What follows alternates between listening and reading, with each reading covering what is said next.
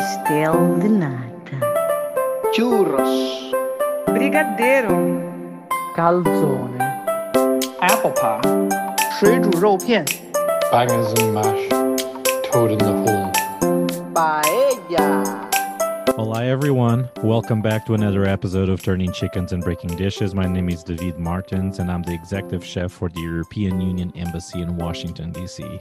And my guest today is a Franco-American third-generation baker and CEO of Maison Poulain, a family-owned, world-renowned bakery that has been open in Paris since 1932. Following her grandfather and father's footsteps, the Poulain Bakery is reputed to be one of the world's best bakeries, specializing in sourdough breads, baked in wood-fire ovens, and it's most well-known for their nearly 4-pound rustic country-style breads. In 2019, she released the book Poulain, The Secrets of the World-Famous Bread Bakery. Apollonia Poulain, welcome to the podcast. Thank you. And thank you, David, for greeting me. No problem. How are you today? I'm doing great. It's a beautiful, warmish day in Paris, and we are trying to greet the spring. Doesn't Paris have that, like if it's cold, it's like this cold Parisian thing. If it's raining, it's this raining Parisian thing, right? Everything always sounds a little better and looks a little better in Paris. I am very biased. I am half French, half American, but I am 100% Parisian, so I will not deny any of the points you just made. Two important questions before we start. Have you ever been to Portugal? I have been actually 3 times to Portugal. Because you love so much, right? Exactly. No, but so I went for a friend's wedding, another friend's birthday, and every time I went to, it was in Lisbon or around Lisbon, and every time it was a really just a wonderful culinary experience, and one that really illustrated a lot of what I had imagined of Portugal from some colleagues who are of Portuguese descent, or my master of apprenticeship at the bakery, who was born in the northern part of Portugal, but it just still fed my imagination. And Portugal, again, I'm biased when I say this, but Portuguese bread is very good. Can you please confirm that? Because if you say it, people believe. If I say it, people just think I'm just... Don't we have good bread? Can you please tell the world that? Experience and from the opportunities I've had to taste breads with corn or pão de ló, 100%. There's great bread in Portugal. Thank you. Do you know any Portuguese words? I know just a few, but I think the most common one that I would use is obrigado, the very useful one, I guess. Do you want to learn how to say breads? Since it's, why not? Pão. Let's do this. See, you know it. Pão, exactly. Pão. It's very similar to French. Who was the best cook in your family, your mom or your dad? Definitely my dad. My mom was a fantastic cook. She mastered a few recipes and taught me how to be precise, but my father was the cook. Besides bread, that I imagine was pretty good at home, what do you remember that he used to make that was very good? My father had a recipe of using some bread and he would cut tomatoes to make a little bruschetta. That was one of our staple foods in when it was the season and the tomatoes were ripe. We would toast the bread, scrub garlic freshly on the toast, and cover it with these beautifully tasteful and juicy tomatoes, and top it with this coarse sea salt from Guérande, the same one we use for our bread. That's very nice. So you have a fascinating story, and I believe your parents were fascinating people. On one hand, your mom was an architect and a designer, and she collaborated with the likes of Karl Lagerfeld. And on the other hand, your dad, a world-famous baker, that collaborated with people like Salvador Dali, which is crazy. What was like growing up for you and your sister in an environment like this? It was pretty amazing and inspiring.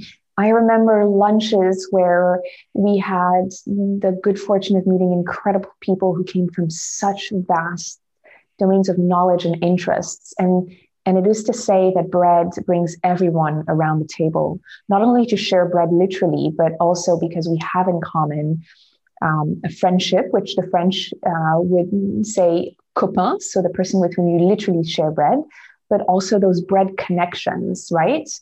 And it was also aspirational to see how far bread, such an essential and elementary ingredient to our lives, how far it can get you. Yeah. Your dad had inspiration, for instance, from Salvador Dali. He will have like structures, right? A whole bedroom made out of bread and things like that, right? He'll have these like crazy inspirations, which was very nice. Did you witness that from very closely, all those kind of like projects or some of the projects? I did certain projects, one or two that I'll share here, because my father made in 1971 a whole bedroom made out of bread for Salvador Dali.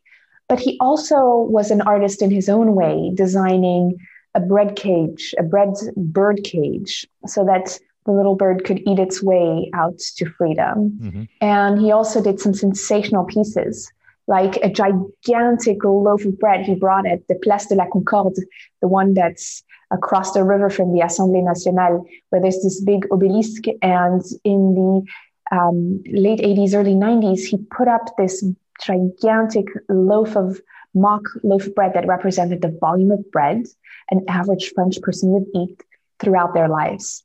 Oh, wow. And that loaf, we still have pieces of at our manufacture right outside of Paris, where we have 24 ovens that bake the bread that is delivered in Paris and surroundings to our retailers and restaurants in regular times using our bread.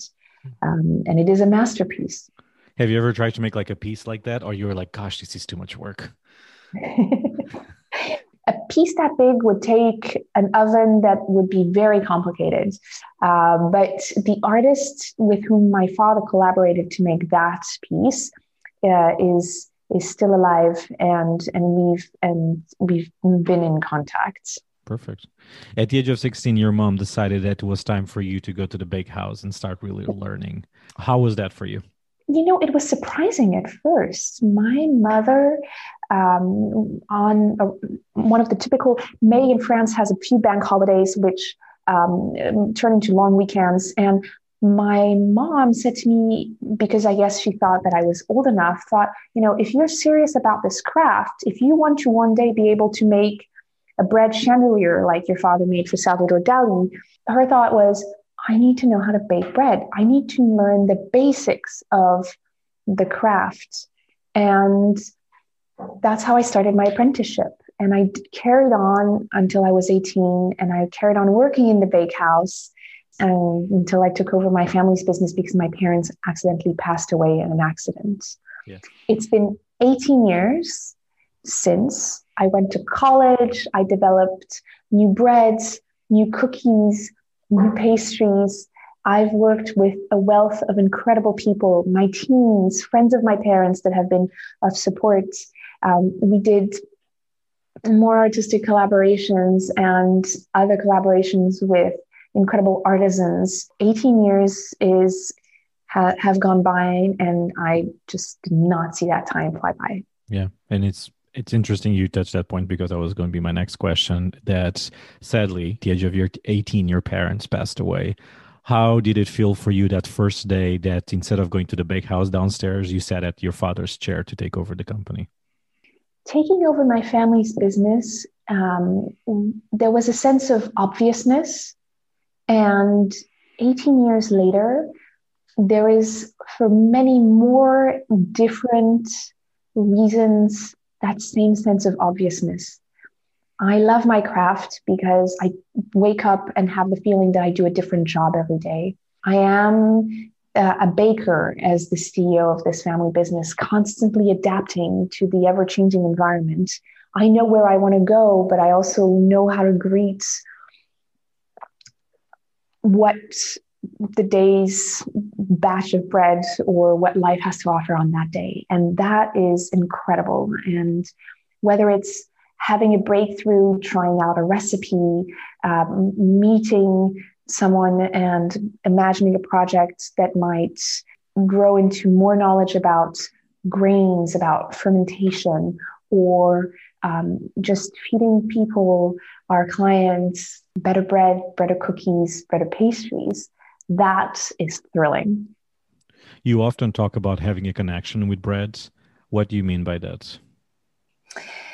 For me, bread is an embodiment of our civilization, but it's also a way of sharing, because you don't, even when we ate much more bread every day, and my bread is, if I extend my arms in front of me and create a circle, you have this sort of hug shape that I like to use as a description of my bread.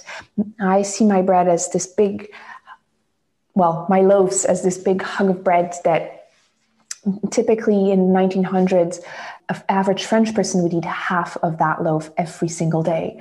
So you don't eat bread alone, but from grain to the ground grain flour, to the bread you make in the bakehouse, to the act of eating it, it brings people together.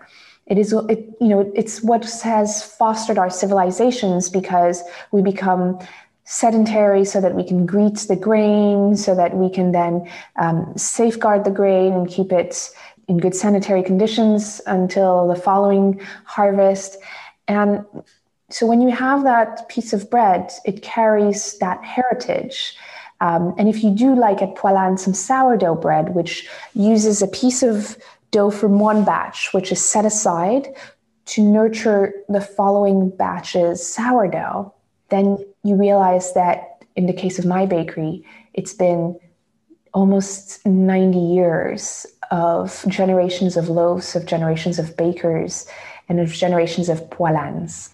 And a third generation bread maker, what do you believe you do differently that make people go back over and over and over to your bakery? People come to us for a taste, and they realize that we feed them beyond the bread. We feed a culture of bread, an understanding that that piece of bread is the materialization of the crossroads, of the encounter. In French, you would say the carrefour, between grains and fermentation. And that is what has fed my grandfather, my father, and I. And then there's the methodologies behind those that feed and nurture that tradition. I think we do breads a little bit differently than most bakers. We use single bakers that do the batch from start to finish. It's made by hand. We use wood-fired ovens, We use very little instruments, trusting our intuition, our senses. There's no thermometers, there's no buttons. It's all about the tests and trials, the listening to all of the indications that our sense of touch, our ear, our nose, our mouth sometimes, tasting, have built of experiences in our head. So we have this unique savoir-faire. We transmit it through a system of apprenticeship. And I think it makes Poilâne very unique and sets it apart. We have a rustic bread, and it's the type of bread that has fed civilizations. It's a bread that has fed Europeans. And it's bread that keeps it, bread that feeds you. It's bread that connects you to the past, but also is the starter of the future. In a general way, what's sometimes the biggest difference or the small difference between a good bread to a great bread? I think for me, it starts with a bread that gives you pleasure. And by that, I mean a bread that you feel engaged with. A bread that when you bite into it, you get a sense of, I was about to say, the love, and you just get a bite of the grain that's gone in it. Whether it's at Poilâne, we work wheat, rye, and corn grains as our know-how. And in using those, when you bite into a slice of our rye bread, you just have this explosion of floral freshness, density, because it's this very sturdy grain, whereas the corn has this much sweeter, very dense, but sweet flavors. The sourdough bread of wheat has more of an acidity, you'll have more of the starchy flavors. I am adamant about one thing though: great bread will feed you. It nourishes you. And I think more broadly speaking, when you have that, the bakery has the opportunity of nourishing a community. Yeah. So let's be a little controversial here. It's okay. The biggest difference for you, especially because you know the US very well, the biggest difference for you between the way bread is made in the US and in Europe, because coming from Europe and coming from Portugal, that we do have good bread, that you already said, and it's true. I always found that was the biggest struggle. And I work at the EU embassy, and the ambassador, before the previous ambassador, for instance, that was one of his biggest complaints. He said, I cannot find bread the same way it was made in in Europe. There are some bakeries, of course, but in a broad kind of general way, it's difficult to find our type of bread that, in France, you still do it in Portugal, that you just go down the corner on your street and you have a great bakery. But so what's the biggest difference for you, the way bread is made in the US comparing to Europe? Yeah.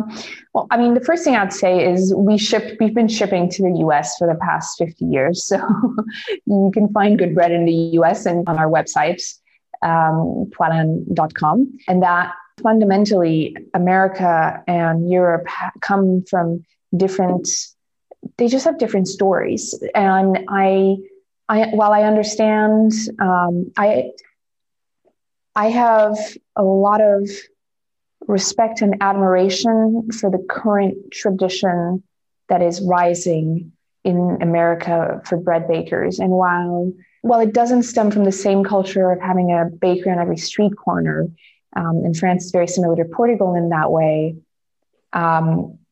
we've had a rise of really beautifully crafted and quality breads in the US. And that is something to also be honored and acknowledged. Do you eat bread every day? I eat bread several times a day. It's one of those things. I will tell you, I do not start a day without a slice of bread. Thank you. Because if I have in the morning a slice of my bread, I know I will be able to last until lunch. I get it. If I don't have salted butter and if I don't have breads, I have a mild heart attack in my house. Like there's this anxiety, when you know that you're out of it, there's this anxiety inside me. I have to have bread. And bread for me, it's very simple. It's just with butter. A good bread, just with butter, good butter and good bread. But I have like a slightly heart attack. Yeah, I get it. Well, I call that my morning tartine, and I have a love for salted butter too. In France, it's a big debate. If you like salted butter, you're probably someone from Brittany. It's a region I have a very, very many affinities to. And we've been carrying the bread of a fantastic grower just outside of Rennes, which is the capital of that region. And the butter has these incredible colors. And the guy making the bread was joking that in Brittany, if you want unsalted butter, you need to have a doctor's prescription. I always knew I had like 2% from Brittany. There's a small part of me then because I absolutely love salted butter. But there were a lot of commercial relations between Portugal and Brittany because of I'm sure the cod route was one of them, but probably like semen. Yeah. So shifting the conversation slightly, is there an island that you really like in any part of the world? Is there like a little island that you are very fond of? It's important. Manhattan would be one of them. Okay. Yeah, I guess it's technically an island. Yeah. Okay. So imagine you can have Manhattan just for you. Okay. That's pretty cool. You can take one protein, one veggie, one fruit, and one dessert. And in this case, I'm going to give you a freebie and you can take a loaf of bread under your arm. But that part is a given. So one protein, one veggie, one fruit, and one dessert. What do you take? So I'm on Manhattan. I have Manhattan all to myself. I have my loaf of bread with me. Yes. I would take an egg as a protein. Okay. I love eggs. They're such an incredible element in our foods available. Right now, and this is because it's the spring, peas as a veg, and I wouldn't want to have a huge bag of peas so that I could like shell them out and just like spread them with a fork on a slice of my bread. So I'd have my bread knife, of course. It just so happens I have this beautiful pocket knife that a friend of my father's designed and that we now sell at the bakery that is for picnics. So I have the protein, the egg, I have the veg, and I need dessert, right? And a fruit. Don't skip the fruit. Okay. Fruit is important. Fruit is important. Yeah. Apples, because of the latitude, would be a great one for me, for its freshness, for its crunch, for its juiciness.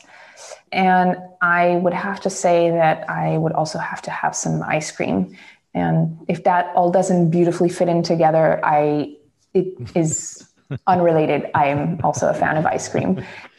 In fact, so much so that we've made different toasted bread ice creams with different ice cream makers in France. And yeah, anyways. That's nice. That's very nice. What was your first memory of taste? My first, one of my favorite ones is my father picking me up, me and my sister, with a little roll of our rye flour and bread with currants in them. He would slice it in two, slap some butter in between, and set us out to the school with that in our pockets so that we could have a delicious, nutritious snack. Of course, the first memory had to be bread, right? Because it's yes. I mean, yes. There's no way we can go. Yeah. What's the most underrated ingredient for you? Eggs are a pretty incredible ingredient that I would put in that category. Okay. Jacques Pepin agrees with you because I had him on the podcast and he said exactly the same thing, that eggs are very underrated. Most overrated ingredients? Anything that's tasteless. There you go. Any example or? Yes.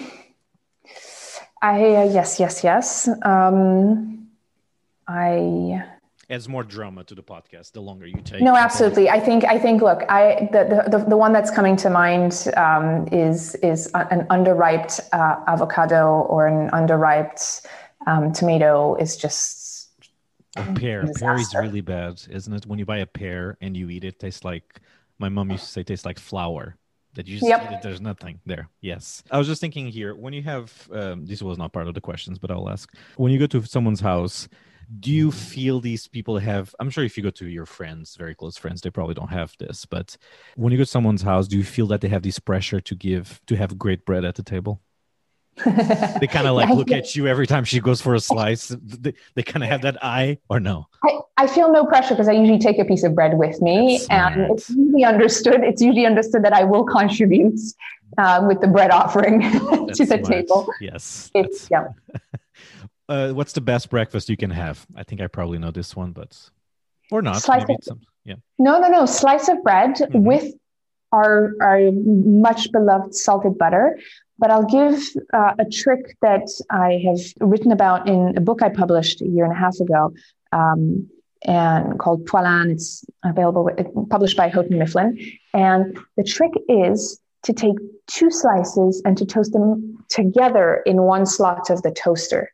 Or put it on, if you only want a single slice, put it one on top. If it's not big enough rather, to cut it in 2. And I say this because what it does is that it toasts the bread only on one side, keeping the other one moist, and it will allow you to keep it smooth and grate the butter, not have this dryness that after 2 seconds becomes hard. So it means that you can go through the first slice and eat the second one and enjoy the same experience of something that's just like wonderful. And if you slap the butter on top of it, then it's just like this explosion of like, sourdough flavored wheat bread or rye bread if you're using rye, or corn, and then just the smoothness and the richness of butter. That with a cup of tea, a cup of coffee is my way to start a day. That's a good tip, actually, to do that. What is the strangest combination food-wise when people put 2 or 3 ingredients together that you just cannot accept? And what's something that you might do that your friends and loved ones look at you like, that's slightly weird for me? So I have many times surprised people with a morning toast that I devised a few years ago, just out of availability, curiosity, and knowledge that the food combination had was very tasteful. A tartine of avocado, bananas, and a little bit of chili flakes on top. That's a combination that oftentimes is surprising, but people love. Avocado, banana, and some chili flakes, and you can bind it together with a little bit of honey. okay. And that's And you put that on bread or no? on the toast.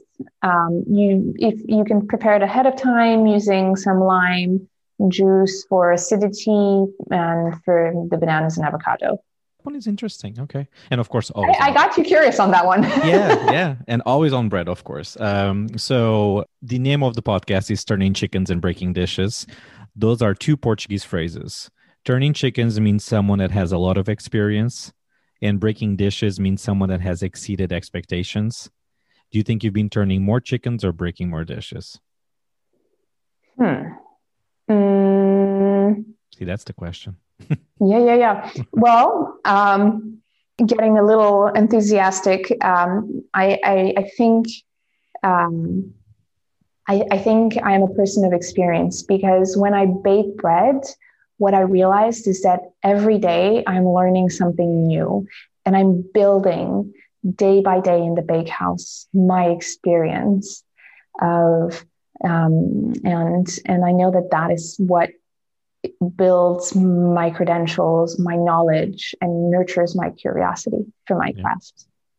At the end of the podcast, I tell my guests to sell their fish. So that means people can talk about yourself. That's a Portuguese phrase. Where people can find you, where people can find the bakery, if there's any projects in the future that you want to share. So just sell your fish a little bit. All right. So Poilâne has been an over 88-year-old bakery, both in Paris and London.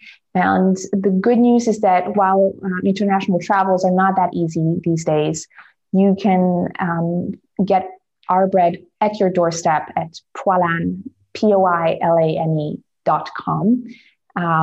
I share breads, whether it's in the form of a book, and that's Poilâne at Houghton Mifflin, that's just been published a year and a half ago.